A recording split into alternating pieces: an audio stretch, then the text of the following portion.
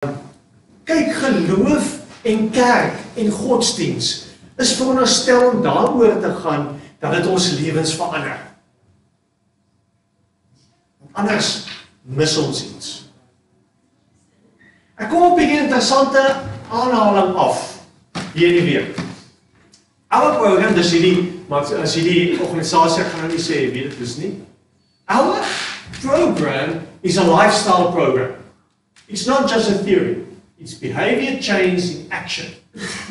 We create an environment that makes it easier for people to make healthy choices and changes, and we support them to make those changes. Gaan dit oké met jou wees as ons sê die kerk moet dit doen? Klink vir my eerlik, hè? Ons wil hê ouens moet healthy choices maak en hulle lewens moet verander. Maar so.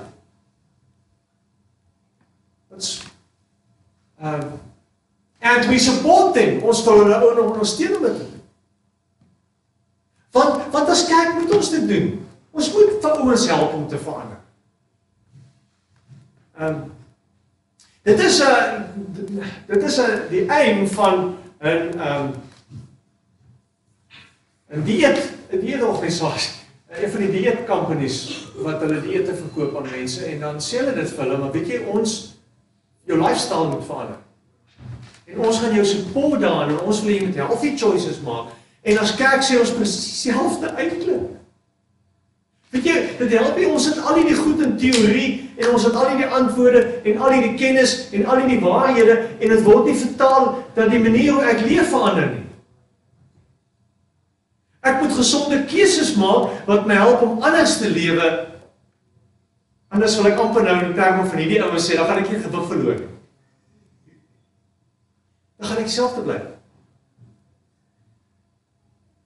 So op 'n manier dink ek moet ons as mekaar sê dat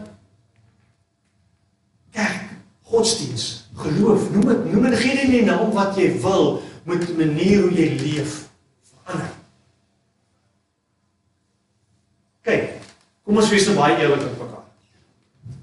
As ons moet die vraag baie eerlik vir onsself kan antwoord en sê, die pad, glo jy, nee, kom ons sê ons, glo jy dat die pad wat Jesus vir ons kom wys, Jesus se teachings, die beter pad is? Glo jy? Dis die kern wat jy moet antwoord. As jy dit nie glo nie, en jy is hier vir die ride, fine, dalk jy na vorentoe gaan jy op die punt kom, maar as jy, voor jy nie op daai punt in jou lewe gekom het, en besef het, maar weet jy nog wat? Dat Jesus, wie Jesus was, wat Jesus kom leer het, dis wat die verskil gaan maak.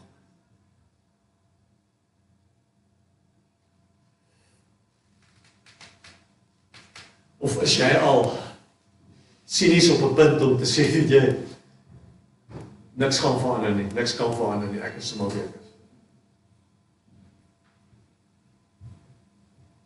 Voordat ons van my belees, kom ons bid. Here, dankie dat ons kan stil raak voor U, met die diepste oortuiging, Here, dat U ons lewens wil verander. U nog nie klaar is met ons. Here, dat U ons wil shape.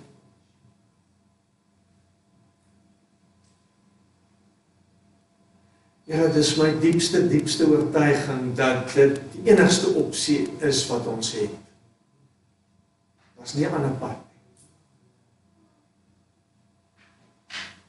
Ja, en as ons vanoggend hier saam is, dan is dit ons almal saam so oortuiging dat ons sê, Here, ons wil hierdie pad stap.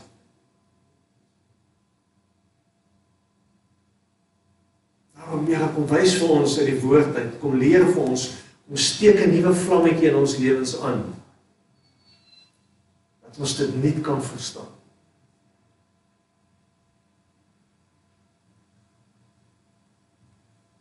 Nou maar weer met ons. Amen. Ons gaan saam lees uit Matteus hoofstuk 6. Ons is die afgelope maand, 2 maande besig 'n bietjie uit Matteus 6 uit die werkpredikasie met mekaar te gesels oor wat is dit wat Jesus vir ons wil kom leer? Wat is daai kerngoed wat ons lewens gaan shape? So kom ons maak ons Bybels oop, ons blaai na Matteus 6 toe, en ons gaan daar begin by vers 24.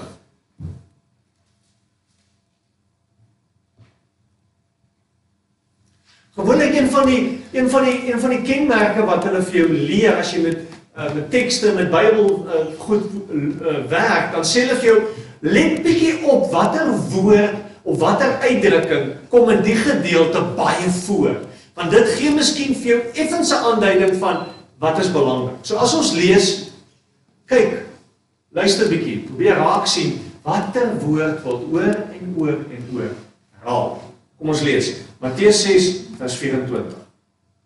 Niemand kan vir twee baase tegelyk werk nie.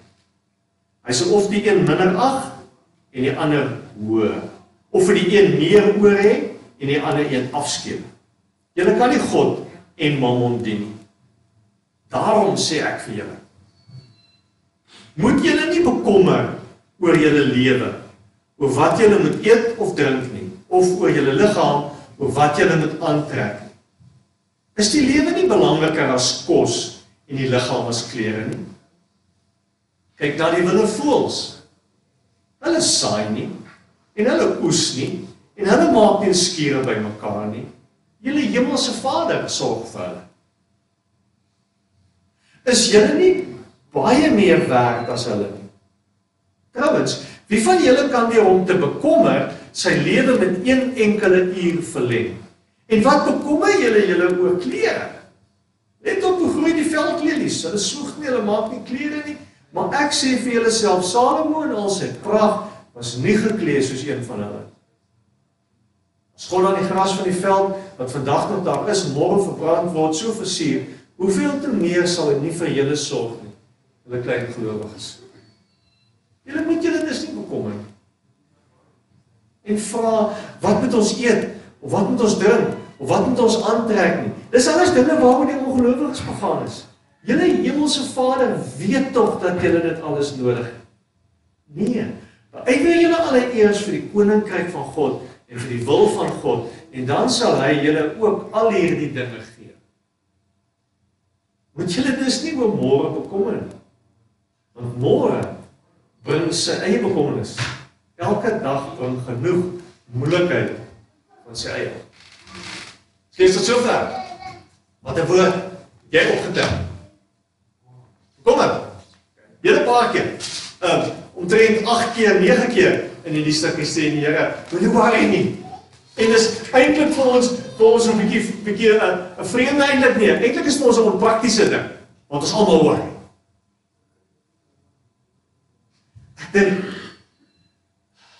Ek ken nie mense wat nie worry. Sê ons worry oor ons kinders. En ons worry oor ons ouers. En ons worry oor ons pelle. En ons worry oor ons werk. En ons worry oor Brexit. En ons worry oor Suid-Afrika. En ons worry oor ons budgets. En ons worry. So op 'n manier as Jesus kom en sê, weet jy, julle moet nie bekommer nie. Hulle is amper sê, ja, ons almal worry. Dalk is die Here nie so prakties as hy dit sê nie. Maar die opdrag is duidelik. Ons moet nie bekommer nie. Ons moet nie bekommerd wees nie. Want as ek die Here reg verstaan, dan dink ek sit daar agter ons worry iets anders. Daar's iets dieper en groter wat ons gedrag bepaal. Wat maak dat ons oor 'n klomp goed worry? Kyk, waar begin Jesus? Hy begin in vers 24. Hy sê, niemand kan vir twee baase tegelyk werk nie. Hy sal of die een minder ag, die ander hoër, of die een oor hê en die ander een afskeep. Die Here kom eintlik in die begin en hy sê, wie is jou baas? Wie se slaaf is jy? Wat is daai goed wat jou gedagtes en jou lewe en jou beplanning volmaak die hele tyd? Wat is daai, soos ek laasweek gesê, daai ikigai wat jou aan die gang hou, wat jy laat opstaan in die oggend en sê, dis wat ek vandag gaan doen. Wat is dit? Want as dit geld en goed is, dan gaan jy die hele tyd hoor. Want jy gaan nooit genoeg hê nie, jy gaan nooit mooi genoeg aantrek en lyk. Wat op my. As dit die Here is, en die Here is vir jou die belangrikste, dan is daar ander waardes wat inskop. Sê ek wil volgens ander waardes lewe. Kyk mooi, ons kan so maklik hierdie goed lees, en dan vir mekaar sê, okay, Christene, julle moet maar net genoeg kos hê om te eet, en skil armsalige kleertjies aan hê, net om te wys, julle kry swaar. Dis nie wat hier staan nie. Hier staan in vers 33, by eweneens allereers vir die koninkryk van God, of vir die wil van God, en dan sal hy julle ook al hierdie dinge gee. Die Here se plan was nooit dat ons daai 40 arme, salige mense moet wees. Die Here sê ek wil vir julle alles gee. Al die goed waarmee julle worry, wil ek jou gee.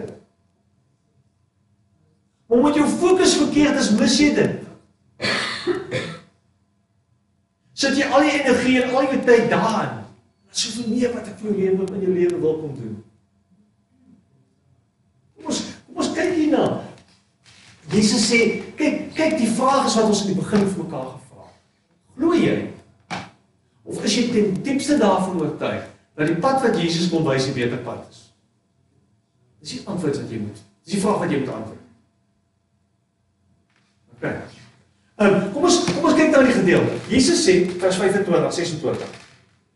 Sê, moenie julle bekommer nie, oor wat julle gaan eet, of wat julle gaan drink, of wat julle gaan aantrek, of kos en klere nie, is die lede nie belangriker as kos en die liggaam as klere. Here sê met hierdie gedoen. Want ons het kos nodig om te leef. Net kos nodig om te leef. Wie van julle wat hier sit, was al 'n punt in jou lewe wat jy nie kos gehad. Jy niks gehad het. Wat jy nie geweet het, waar kom die volgende ete vandaan? Baie min van ons verstaan dit. Baie min van ons was al reg honger. So, dis half hierdie ekstra dit wat die Here sê, dat resoneer nie reg met ons nie, want ons het kos. En ons het klere. En tog die Here kom, en in Onse Vader, dan leer hy ons en sê, ons mag kom bid en vra, Here, gee vir ons vandag. So kos. Gee ons brood vir vandag. Wat kom sê Jesus hier? Jesus kom sê, weet julle wat? Kos en klere is die basics. As jy daaroor gaan worry, dan is jy moeilikheid. Dan is soveel groter en soveel meer goed in die lewe waar jy moet by uitkom. Kos en klere is amper heel onder by Maslow se hierarchy of needs. Hulle is nog daar. Ergens is daar meer op die spel. En dan gebruik hy die voorbeeld van voëls. Hy sê, weet jy, die voëls, is interessant, hy sê die voëls, hulle saai nie, hulle oes nie, hulle maak nie skure by mekaar nie, julle hemelse Vader sorg vir julle, alles val uit die hemel uit vir hulle nesies is net skielik daar, en nee, wanneer laas het jy gesit en 'n voël opgehou? Hy sê, vir niks nou, pikkie, grasie daar, bou 'n nesie daar, maak van mekaar die hele tyd. Die hele tyd is dit net so. Ons Vader sê, wees soos voëls. Ek sorg vir hulle. Want so maklik kan ons dink, as God sê, ek sorg vir julle, ek hoef niks te doen nie, God sorg.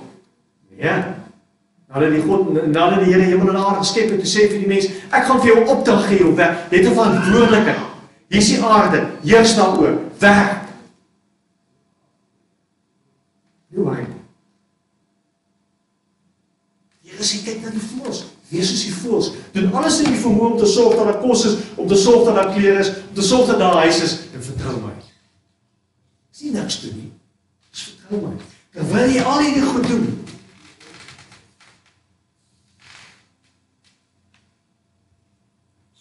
hy sê, kyk na die blomme in die veld, kyk na die lelies. Salomo in al sy heerlikheid was nie so gelyk nie. Want Jy kan nie by 'n blom iets aanplak en sê, kyk hoe mooi is die blom. 'n Blom is wat dit is. Kom uit die saad uit, dit kom uit die blom is. Ons kan nie voorgee, great of diep mense te wees, of om te gee, of om committed te wees. Dis kan nie voorgee nie. Jy is dit of jy is dit nie. Jy sê, kyk na die blomme, kyk na die egtheid van wat jy sien, what you see is what you get. Dis wie ons moet wees. Ons is so bekommer oor wat gaan ons aantrek, en hoe moet ons lyk, en hoe gaan ons mense indruk, en wat gaan mense van ons dink as ons so en so en so lyk. Jy sê, nie op voorgee. Wees eg wie jy is. Stop pretending, wil ek amper sê. Jesus sê, vers 27 sê, wat kan jy, deur te bekommer, 1 sentimeter aan jou lewe byvoeg? En eintlik sê al die navorsing vir jou, if you worry, you die quicker. Al die navorsing sê dit. Veroorsaak allerhande goed. Kyk maar, dink maar aan jou huis. As dinge skeefloop, so swaai jy goed. Hoe pop dit uit? Almal weet. Jy was op 'n call om sê die Here, weet jy wat? Iets moet verander. Iets baie dieper moet verander. Want as ons sê ons vertrou die Here, dan sê ons moet ophou om te worry oor goed wat ons niks aan kan doen nie. En ophou om te worry oor goed wat ons lewe net vir ons nog moeiliker gemaak. En met 'n ander gesindheid begin leef. Miskien gou 'n tree terug. Dis baie interessant hoe die Joodse kultuur gewerk het in die tyd wat Jesus geleef het. Hoe dit gewerk het is dat al die laities, kyk, ongelukkig, of nee, die realiteit van die Joodse kultuur was, dit was 'n patriargale sisteem, so die laities het vertel. Ek wil ons ook net. Ek sê dit nie enigstens op 21 nie, maar dis hoe daai samelewing nou gewerk het. En alle laities, tot 6 kon jy gespeel het so ver as jy wil, maar op 6 gaan jy sinagoge toe. Gaan jy sinagoge skool toe. En dan vir die volgende 5 jaar leer jy die Torah. Dis die eerste 5 boeke van die Ou Testament. Leer jy uit jou kop uit. Dis wat jy geleer. Al die Joodse seentjies. En dan op 10-11 dan word hulle aan toetse onderworpe. Hulle word getoets. En as jy nie die grade gemaak het nie, dan gaan jy huis toe en jy gaan werk saam met jou pa, jy word 'n visserman, 'n skrynwerker of wat jou pa ook al doen, skaap oppas, dan word jy dit. As jy the best of the best is, dan gaan jy na die volgende level. So, the best of the best skryf aan en hulle leer die res van die Ou Testament. Hoeveel boeke? Boeke in die Ou Testament?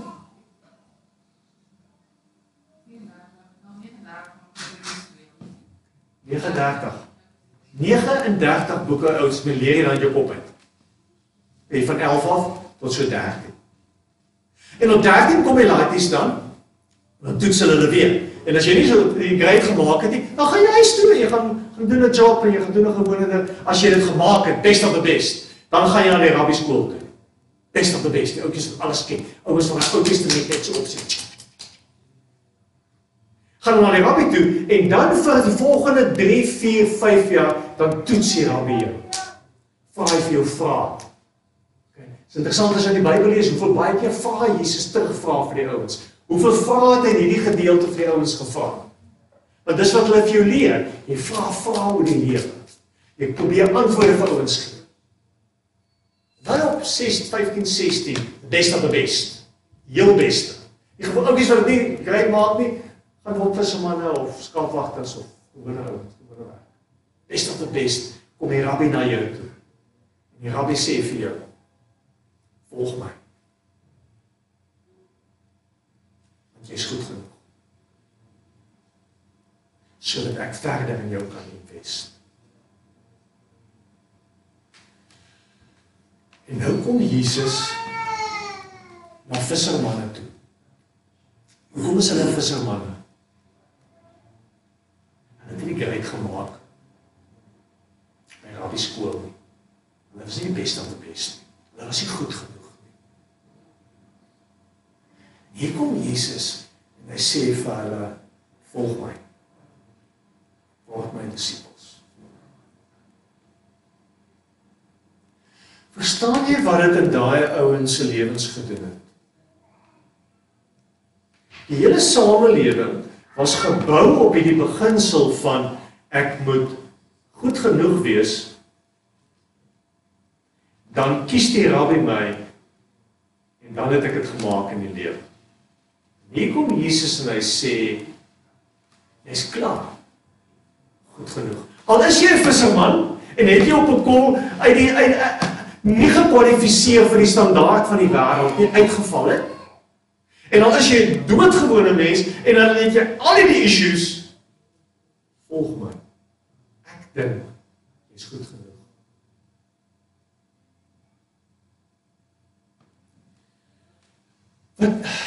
Wat Jesus hier probeer doen is, Jesus kom en sê, weet julle wat? Ek wil hê julle moet op 'n totaal ander manier begin dink oor geloof.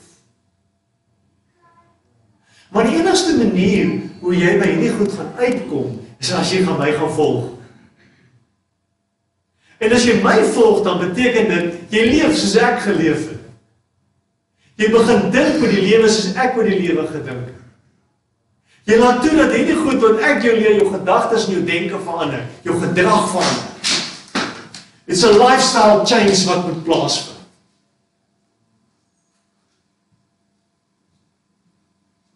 En op 'n manier moet ons verstaan dat as Jesus kom en Jesus kom sê, hier is die pad wat ek wil hê jy moet stap. Dis 'n beter pad. Dis 'n pad wat ons kan stap. Voel jy nie goed genoeg nie. Is goed in jou lewe nie uitgesond nie. Dit was nooit die punt. Anders het Jesus hulle ook sy disippels na die skool toe gestuur. Wat sê Jesus hierso? Hier onder in vers, my bril is lekker, vers 30. Hy sê, as God aan die gras van die veld wat vandag nog daar is en môre verbrand so versier, hoeveel te meer sal hy nie vir julle sorg, die klein gelowiges. Nou, daai woord is 'n baie interessante woord wat hy daar gebruik. Daai woord beteken letterlik, die Grieks beteken pieperige geloof. Pingerige geloof. Geloof wat jy gaan omstamp net so. Geloof wat nie op sy eie voete kan staan. Geloof wat worry die hele tyd. Jy sê, ek wil nie jy moet pieperige geloof hê nie. Die Latyns daarvoor is minimi fidei, wat beteken minimale geloof. Weet jy het net genoeg geloof. Net genoeg geloof. Jy moet net soos jy met die minste tevrede wees. Net dan jou gewete kan sis, want jy's okay. Jy sê, ek soek nie sulke geloof nie. Ek soek nie pieperige, kleinserige geloof nie. Op 3 ander plekke in Matteus gebruik hy dieselfde uitdrukking. Op 'n kol, as sy disippels in die storm is, in Matteus 8, dan sê Jesus vir hulle, maar, hoekom is julle klein gelowig? Vertrou julle my nie?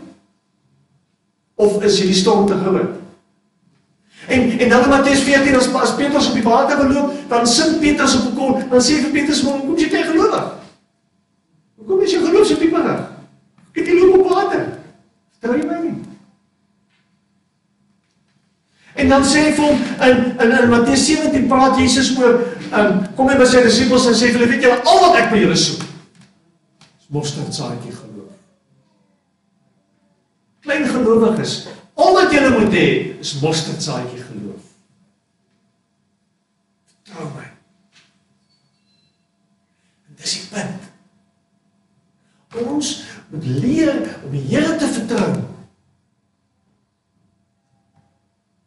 Ons moet leer om van die Here afhanklik te wees.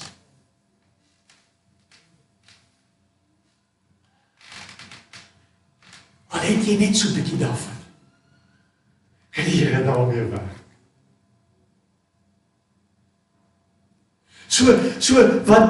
Wat Jesus hier probeer sê is, geloof is hierdie diepe oortuiging. Vers 20 sê, God sal sorg. Geloof beteken, ergens in die kern van jou wese moet jy weet, God sal vir my sorg. God sal vir my mense sorg. Ergens in die diepste kern moet jy weet wat vers 32 sê, God weet wat ek nodig het. Hy weet dit. Dis nie vir my verrassing. Ergens moet ons sê, geloof is om te weet, God sal my al die dinge gee. Op sy tyd en op sy plek. Ek moet hom vertrou. En op 'n worry oor goed wat nie so belangrik is in die lewe. En dis die uitdaging vir ons as gelowiges. Want as ons sê, dis die pad wat Jesus wil hê ons moet stap, dan is dit die pad wat ons moet stap. Here, ons moet jou vertrou. Ek wil afsluit. Ek weet nie waaroor worry jy nie.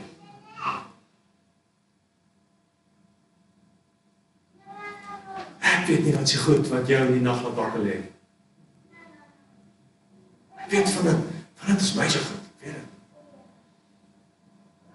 Maar ek weet ook van die goed is nie so goed. Wat ek weet, is as ek Jesus wil volg, dan moet ek begin doen wat hy vir my in die woord sê, en sê, worry oor die goed. Trou my.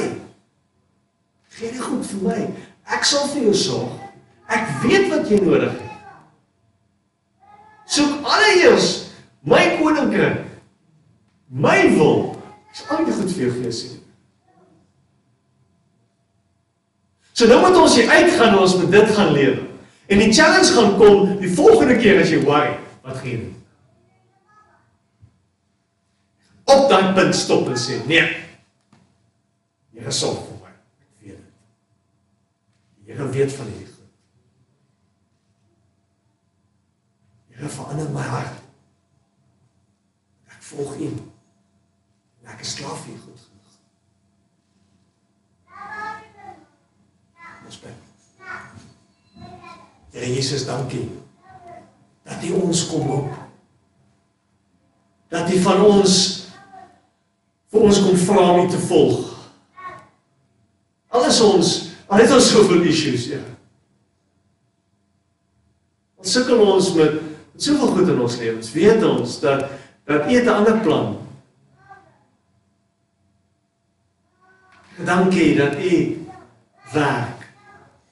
Dankie dat U weet wat ons nodig het, ja. Dankie dat U sal sorg. Dankie dat U vir ons baie meer sal gee as wat ons dink, verwag en hoop. U weet wie is elkeen van ons, ja. En ons lewens lê ook voor U.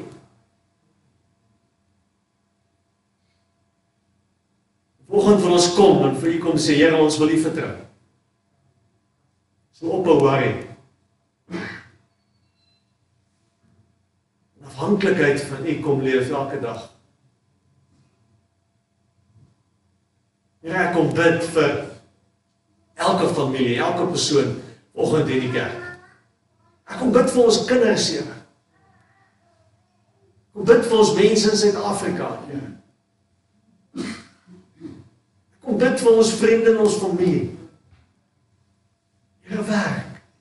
Ons glo dat U sal sorg. En die harte sal breek. U sal net maak. Here, dankie daarvoor. Bid in U naam,